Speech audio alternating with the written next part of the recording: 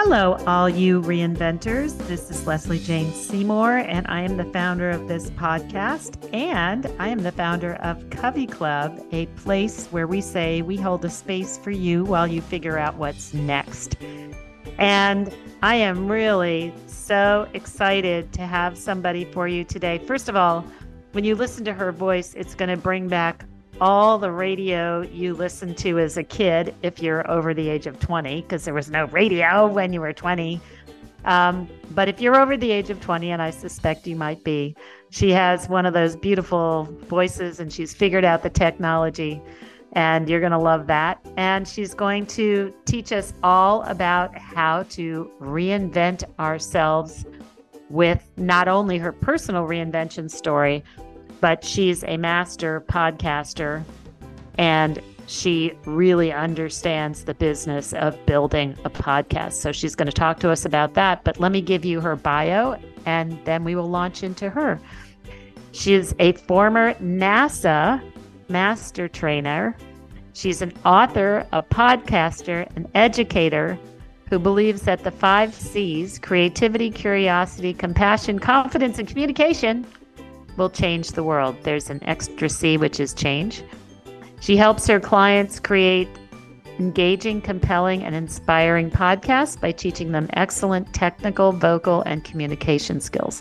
She also is going to drop a few marketing ideas in there, and mainly for me, because I need all this help with my podcast.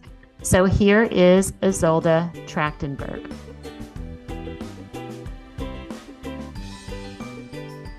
Hi, Izolda. I am so psyched to have you here on the podcast. Hi, Leslie. Thank you so much for having me. And you just have that perfect, it reminds me of radio when I was a kid. That perfect, you sound like that person that I guess it was the night, Allison something, the night bird. Do you remember her? I don't, but I thank you for the comparison. That's great. Yeah, it was a real heavy history, heavy memories there. So we're going to talk about, oh my God, your reinvention. I just want everybody, heads up, listen to this reinvention. Let's start with NASA. Is that what you grew up to do? What was your history? Where did you grow up? And how the heck did you end up as a NASA master trainer? Wow. Well, Leslie, it's a long and winding road, but I will give us the short version. Right? I will try to make it succinct. So I'm actually an immigrant to the USA. I was born in the former Soviet Union back when it was still the Soviet Union. And my family immigrated to the USA in the mid-70s. And along the way, we spent a year traveling, living in a war zone. So I had to sort of get scrappy very young and get very good at being very flexible. And then once we moved to the USA, I actually wanted to be a spy. I did not think that I would ever work at NASA. That was not a goal, although I always did love the stars.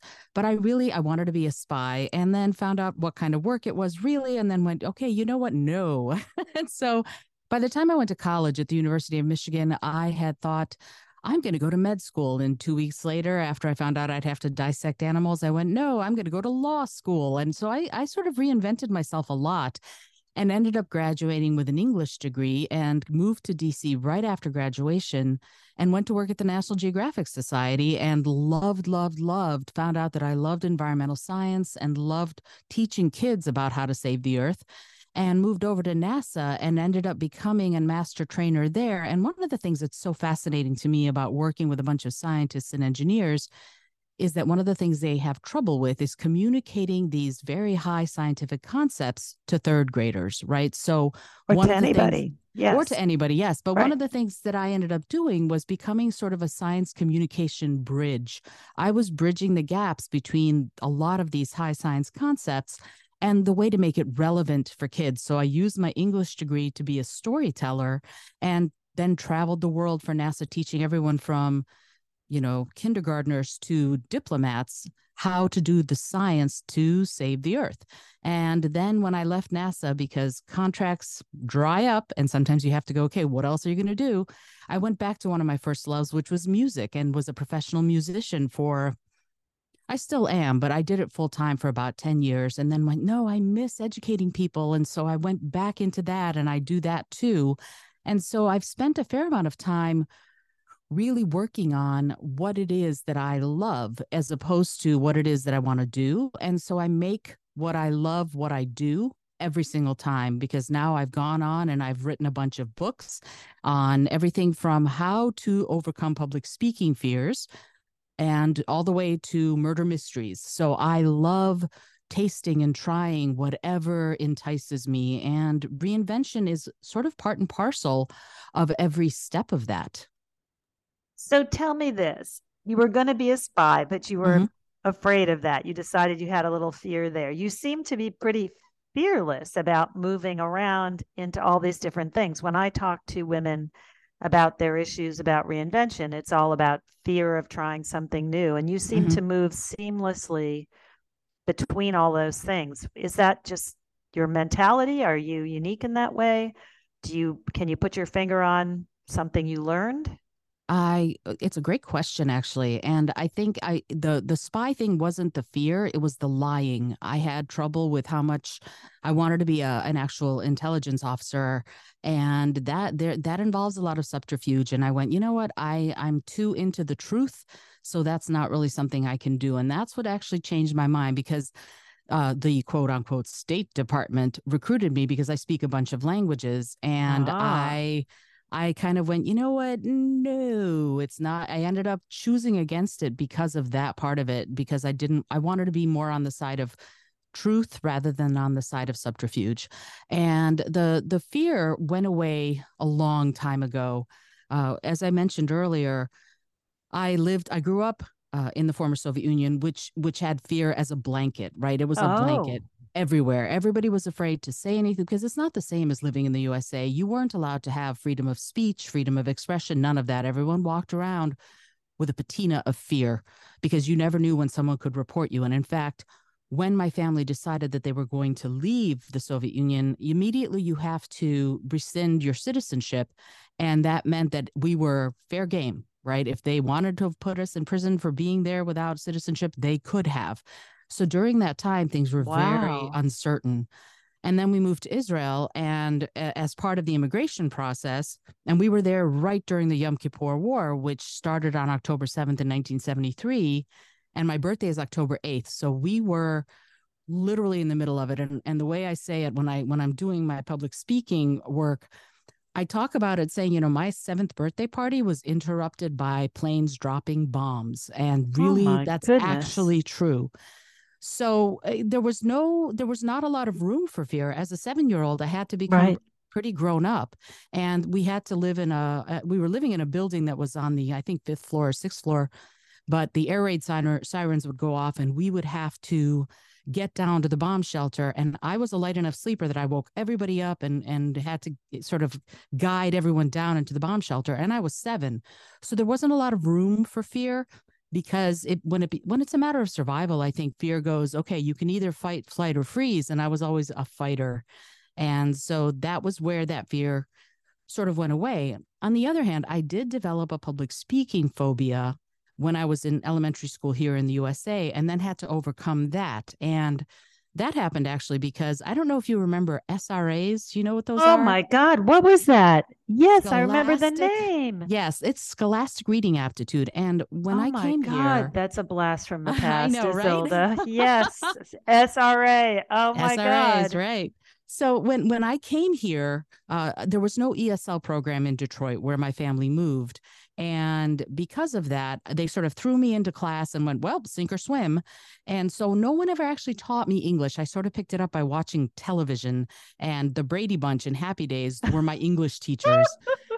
And because of that, there were certain words I didn't know how to say. And I was Mrs. Saperstein, bless her heart, she was an amazing teacher. I love all my teachers. But she had me stand up in front of the class to read one of these SRAs. And I was reading something, and I was supposed to say the chalet was picturesque. And the word I saw was PICTURESQUE. And I went, the chalet was picture skew because that's what it looked like. And the Right. entire class erupted in laughter. And I was just mortified. And that sort of started me being terrified to speak in public. Oh, And, yes. I mean, you're 8 years old. What do you know? But what was interesting about that is that overcoming that fear made me, as you might guess now, I'm a real yenta. I will go out and I will speak to anyone about anyone. I'm very curious about people. And when I do my professional speaking gigs, there's never any fear anymore because I look at it like, you know what? We're sharing time together. I get to share a gift with you and you give me the gift of your attention. And so the fear completely melts away when I look at this kind of thing as an actual exchange of energy, of attention, and really of love. And so whenever I work with my clients and I say, oh, you're afraid to speak in public, you're afraid about this meeting or this interview, let's look at it as two beings having a connection rather than one person has all the power and you feel like you don't. So as soon as you start looking at it as an exchange and a gift, everything changes. And that's why I wrote a book about how to overcome some of this and how to engage people when you're speaking to them, because I think we all can and should have the freedom to express ourselves and also to do it with confidence and compassion. And so where does your incredible mid Atlantic accent come from? Was that from TV or did you Yeah. work on that? No, no, no. Actually, it's really interesting. I got to meet, I don't know if you know, do you remember Happy Days, the TV show? Yes. Okay, so you remember Marion Ross, who was the woman who played Marion Cunningham, the mom.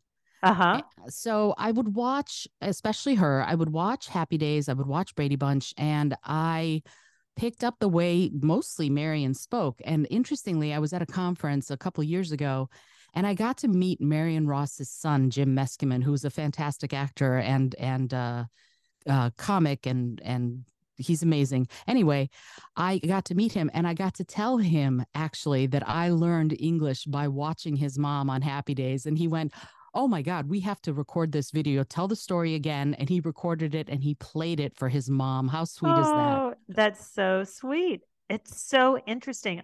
I've heard that before that people will listen to American television Mm-hmm. to pick up the American accent, that it's so pervasive, even though there's so many different American accents you could have Sure. come up with. That's what's funny is you picked the, the I call it the sort of pilot's voice. Right. It's the broadcast Yes, English voice. Yeah. And that's correct. because that's what I was watching. My sister lives in Atlanta, so whenever I go down there, I pick up a little bit of an accent from That's Georgia. so hilarious. And I think when you're young, like I was, you pick up languages, you're a sponge, and you pick them up pretty quickly. And Yes. that's partially what I think happened to me was I was soaking it all up and really getting to apply it.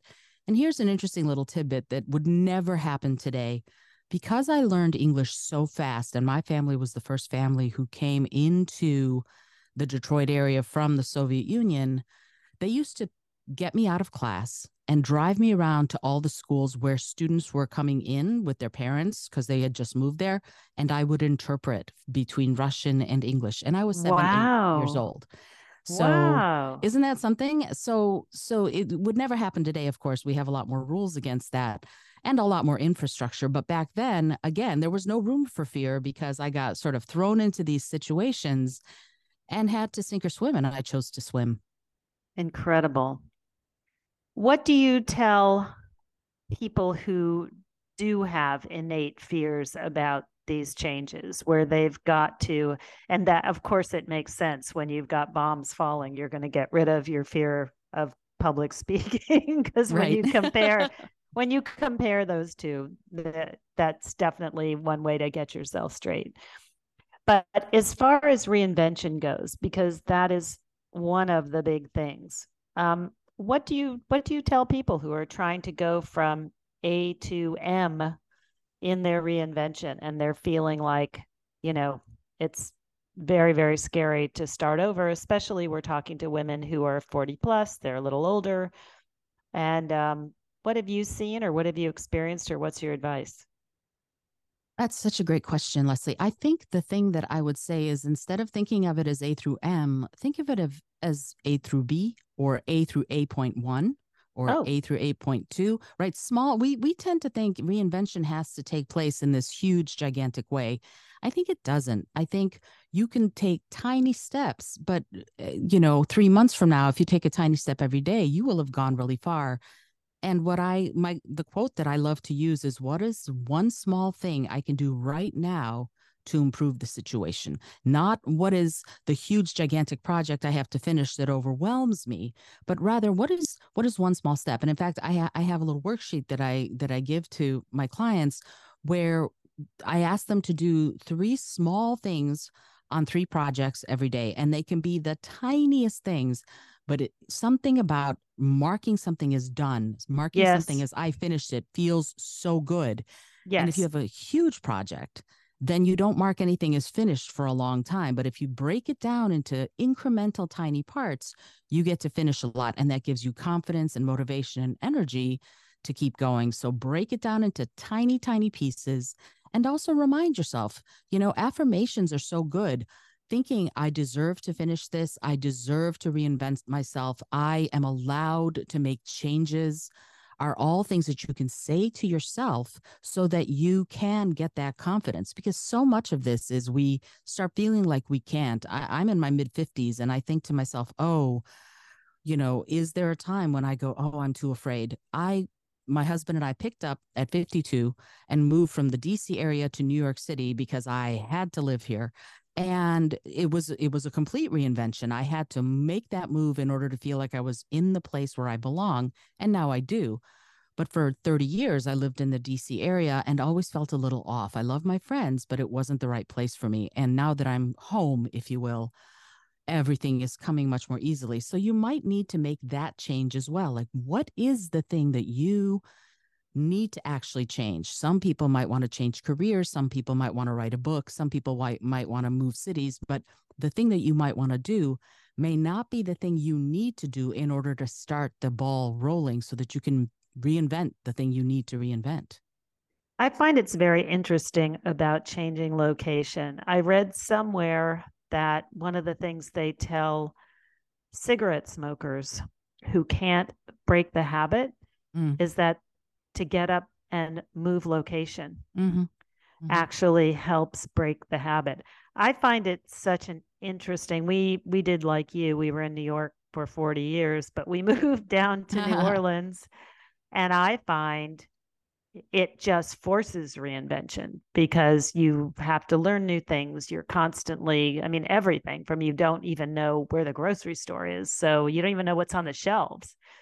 And I mean, I happen to love reinvention. I love change. So for me, that's very energizing, but it's hmm an interesting way to make yourself actually move into that new reinvention. It's a big step though, and I agree with you also about doing tiny incremental changes. Yeah, and also there's a mindfulness piece of this, right? There's a what is your intention? Can you get some peace around it in order to do that? And we, especially women in our 40s and 50s, are going, holy crap, one more thing to do when we're thinking about like meditation or getting into that mindful state. But I find that it actually saves you time if you even Me spend five too. minutes a day, so that's another thing that you can do. Yes. For example, the smoking example that you gave is fabulous. Change your location, change your position. If what you're used to doing after you drink is have a cup of coffee, and with the cup of coffee you have a cigarette, maybe you don't drink coffee for a while. Maybe you change to tea, or maybe you go have water or juice or something that doesn't spark that same desire, that same automatic craving. Right. And the same goes for so many other things. We get conscious about our choices. Everything becomes more deliberate, more purposeful, and then more mindful. Now, talk about podcasting because an awful lot of my listeners are interested in podcasting. I come Mm-hmm. out of the publishing business, and I really have come to see podcasting now as the new magazines. Mm, As magazines have faded, I feel like they are not everybody listens to podcasts, but I think they're going to grow because mm, you can learn, you can get to know somebody, you can have an intimate relationship on a personal basis, very much like you did with magazines. mm-hmm. What do you think is the key to successful podcasting. And I know that you teach this. What have you seen, and what have you seen with older women? Have you seen anything different? Is it just as easy for older women to get started in podcasting or harder?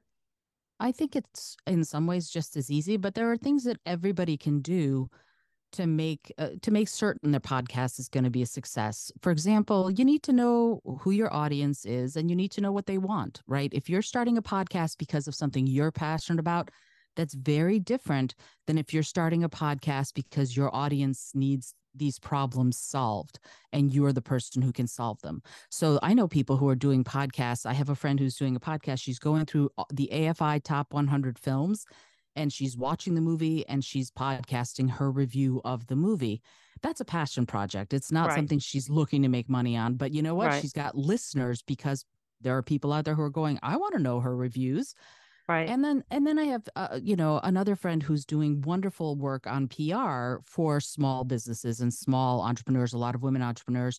She focuses on earned media and she's got a huge audience because so many people need to know that. They want to build their business, they want to build their brand, and they don't know where to go. And she's like, start getting stories about yourself, start getting on podcasts, and this is how.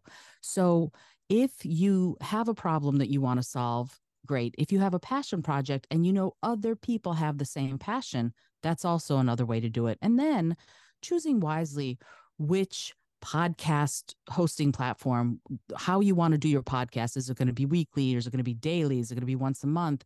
Figuring that out and remaining consistent is huge as far as having a successful podcast.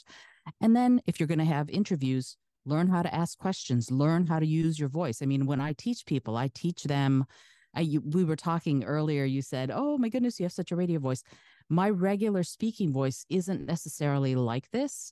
Oh, I how funny. Uh-huh. Yeah, I cultivate a speaking voice that is a little bit more, I would say, melodious, and people say smooth.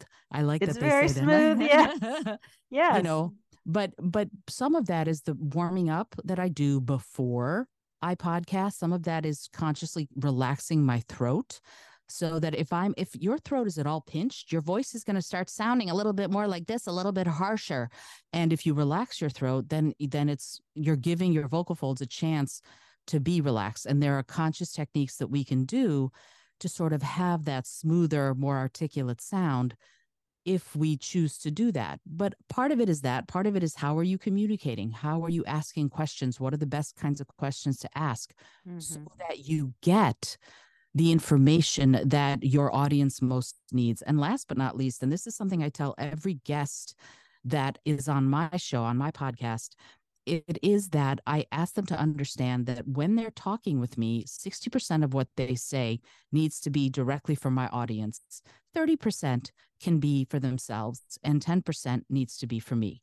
And that's how I look at it. The bulk of what you're talking about needs to be something my audience wants to hear. Because if you're there just to promote what you're doing, Yeah, nobody cares. Yep. exactly.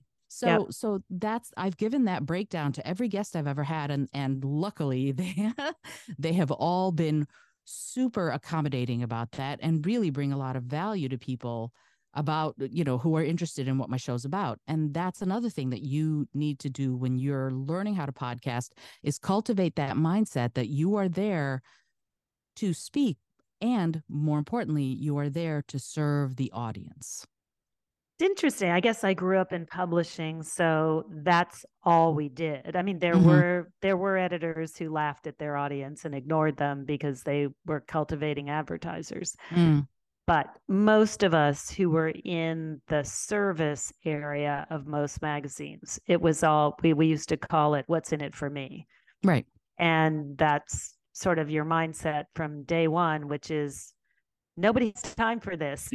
Right. So Right. they've got kids pulling on them, the guy's knocking on the door, the dog's barking, he has to go out. Why should you Mhm. sit and spend any time with this?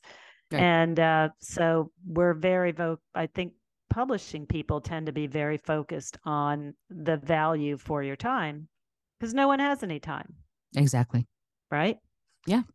So, what have you seen as the big sort of impediments for people getting a good podcast off the ground? So, once you've I mean, do you see a lot of people coming in just saying, I want to talk about what I want to talk about and I don't care about the audience? Or is that they don't know how to uh, get their points across? What are you seeing as the major problems?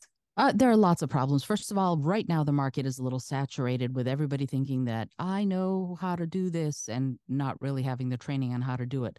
Anybody can start a podcast, but a lot of people do and go through what they call pod fade, where they get in maybe 5 episodes and then they lose steam because they Mm. haven't planned out what they're going to actually be talking about. So one of the things to do is don't plan out the next 3 episodes, plan out the next 30 episodes, see what you're going to Wow. actually be talking about. Because then if things come along and you want to do something different, great. But right now, for example, my podcast, my interviews, if you interview with me today, your podcast will go up sometime in October, maybe November, Oh because yeah, I'm we're kind of we're kind of exactly like that. Yeah. right. And so you need to be you need to have a lot of foresight. You need to have a planner that talks to you about all of that. And you need to support your podcast with the right social media. So having your podcast have its own Instagram or its own TikTok or its own Twitter, and really supporting the audience that comes through that way and engaging with them is really important, because if people don't know you're there, there's another podcast Right. probably on your topic out there that they can go to. So Right. telling people that you're there, asking them to share it out and all of that is one of the best things you can do. Is, yes, you're serving an audience, and also you need to let people know you're there. You need to have a good quality show. You need to have consistency. Consistency is king and communication is queen, as far as I'm concerned. So all of those things need to be there and set up so that you can have a successful podcast and keep growing your show. And then one of the other things, honestly, like what you and I are doing, we've traded being on each other's shows because Yes. So much fun. yeah, super fun. And also this gives me, frankly, gives me an opportunity to interact with your audience, and you being on Yes. my show gives you an opportunity to interact with mine. And as far as I'm concerned, podcasters are selfless people. They help each other out. And so if you're just starting a podcast, you may not want to go to Tim Ferriss and say, "Hey, can I be on your show?" But go to someone who is somewhere near where you are on your level and trade shows, trade episodes. See if you can be a guest, and if you can have someone as a guest on your show, really develop those relationships. Think about joining some of the Facebook groups. Think about going to there are lots of podcast conferences now. Think about going to some of those and really meeting people. Put yourself out there, because if this is what you love, if you love being a podcaster, frankly, if you don't love it, don't do it. There are lots of other things you can do. But if you love it, then really dedicate to it. Make time to meet other podcasters. Make time to go to a virtual conference, even if you can't go in person because you're too far away or money's tight or whatever. There are virtual conferences. There are ways to attend. There are Facebook groups you can join totally for free where you can meet lots of other podcasters and really get to know them, and they can get to know you. And that's one of the ways you develop wonderful relationships where you can help each other out. Interesting. Do you have a favorite conference that you think is good for beginners who are listening?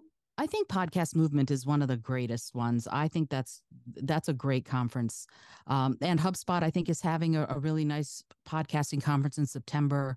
I'm not affiliated with them. I'm not getting any money for saying that. But Right. honestly, the thing about, there are lots of them, but Podcast Movement, I think, really does a wonderful job. And also listening to some of the people, like what is his name, Greenlee. I forget what his first name is. My goodness, he's a friend of mine and he's been on my show. I want to I say hate Robert. that. I want to say That's Robert, but that's every day happens. No worries. yeah, it's so funny. But I Uh-huh. think it's Robert Greenlee, and he's in the podcasting Hall of Fame, if believe it Oh. or not, which I think is super cool. He's been podcasting since like 2004, I Oh think, wow. something like that. Um, and I think that that's amazing. Yeah, it is Rob Greenlee. Whew, I knew his Okay. name. All right. And so follow him. He's amazing, and he is so giving of information. And a good friend of mine, and actually now he's a doll T. Morris is an author, and he writes the book Podcasting for Dummies, Oh, and that's a great. I can put a little plug in there because my show got into the fourth edition of Podcasting for Dummies under the Slice of Life section, and so you can see my show in the book, which is super cool. But wow, that's the cool. point, it is cool, and the point for me is that in that book there he's been podcasting also since like 2004 2005, and he's amazing at it. And I highly recommend even books like that. If you can get it out of the library, it should be available. Get it out of the library and just read through what Okay. all of the latest and greatest information is on how to start a show and how to build an audience. So, unlike many other mediums, and I hear it again and again and again, do you have an insight into why consistency is so important in this medium? I think it's partially because of when people listen. People listen, for example, on their commute. And Right. during Right. COVID, Habit. So it's yeah, habit. it's some of it is habit, some of it is it's almost like remember TV. When TV shows are on every Monday at 8, you know when that TV show is going to be Oh, on and you know when to yes. tune in. Yes. Where and the same thing with podcasting, if it jumps all over the place, you're going to lose interest. And in fact, they've done all sorts of stories, like Hollywood Reporter does stories on how many shows have died because the broadcasting network moves them around too much, right? So that's a problem for a lot of shows. They got moved around and people lost the show and couldn't find the show and then went, okay, then I'm going to watch something else. And so, and also, if you take a lot of time between episodes, the same thing happens. They'll go somewhere else. So, being consistent, my show is on at 3:03 a.m. Eastern time every single Monday and every single Friday. So, my audience knows that at 3:03 a.m., they can go and they can listen. And that's 3:03 a.m. Eastern. So, if somebody's listening in Australia, they're going to find it at their time every single Monday and Friday, and they can rely on it. And having that builds trust and relationship with your audience. So do something like that. And again, you don't want to do more than you can because you want to be able to stay consistent. So if all you can do is once a month to start, then do once a month. If all you can do is, once every 2 weeks, do that. For a while, I did every day and it was too much. So I moved back to 2 times a week. And I know that I can do that and I know what's going to happen and I know I can be consistent. And that is what I do. And my audience can rely on that. They can trust it. And that builds the trust and the communication between us. And I'm going to give you another fun little tidbit. This is so fun to do. One of the things I do is I have a little thing called SpeakPipe. It's a speakpipe.com, I think. And you can create a little leave me a voicemail kind of thing. And if someone leaves a voicemail, you can download it directly as an MP3, and then you can plug that right into your podcast. So if you ask a question and members of your audience want to answer that question, then by gum, they can answer that question by leaving you a voicemail. You can download it and then you can get that answer as an MP3 and plop it right into your show. And people love that. They love being a part of your show as more than just observers, as more than just listeners. And this gives you a really fun way to do it. And it's totally free. It's just super fun and easy way to get a really nice communication going between you and your audience. And what is that called again, Izolda? It's called SpeakPipe, Speak pipe. Okay. SpeakPipe.com. Okay. And it's Wonderful. totally free. So Awesome. Well, we've got that. Thank you so much. Oh my goodness. This is huge. God, I've got 25 things to do already just from this podcast. So, Izolda, thank you so much. Where can everybody find you? the best place to find me now is izoldaspeaks.com. That's where all of my stuff is. And then I have one other thing that I'm doing. I'm releasing a class. If it's okay to do this, I hope it's okay. Yeah. I'm doing a class. It's an online class. It's super easy. It's called Meditation for Busy People. And you can find it at meditationforbusypeople.net. And it is just because I want everyone to get more peace of mind and more stress relief. I have anxiety periodically, and I wanted to go, you know what? I'm going to start dealing with it. I started meditating many years ago, and it has made my anxiety just go. It's amazing, right? Yes. It is And so people say to amazing. me they can't learn, and this is mostly my kids. Oh, I'm too busy. I can't learn. Right. And what I what you said earlier on is definitely true. Actually, meditation creates Hmm. space in your day, which is Exactly. hard to believe, but it Yeah. actually is a fact because you're It not going to be as distracted, so you can get things done better, faster. Yes, for sure. And the thing about this class is that it's none of the meditations are longer than 5 minutes. Oh, So yeah, that's why I'm saying if you feel like you're too busy to meditate, then this class is for you because awesome. it's just 5 minutes. Think about that. Great. Just 5 minutes, right? That's awesome, Izolda. So wonderful to have you. What a story. Thank you so much. And I can't wait to see you at Coffee Club. Thank you, Leslie. I appreciate you having me.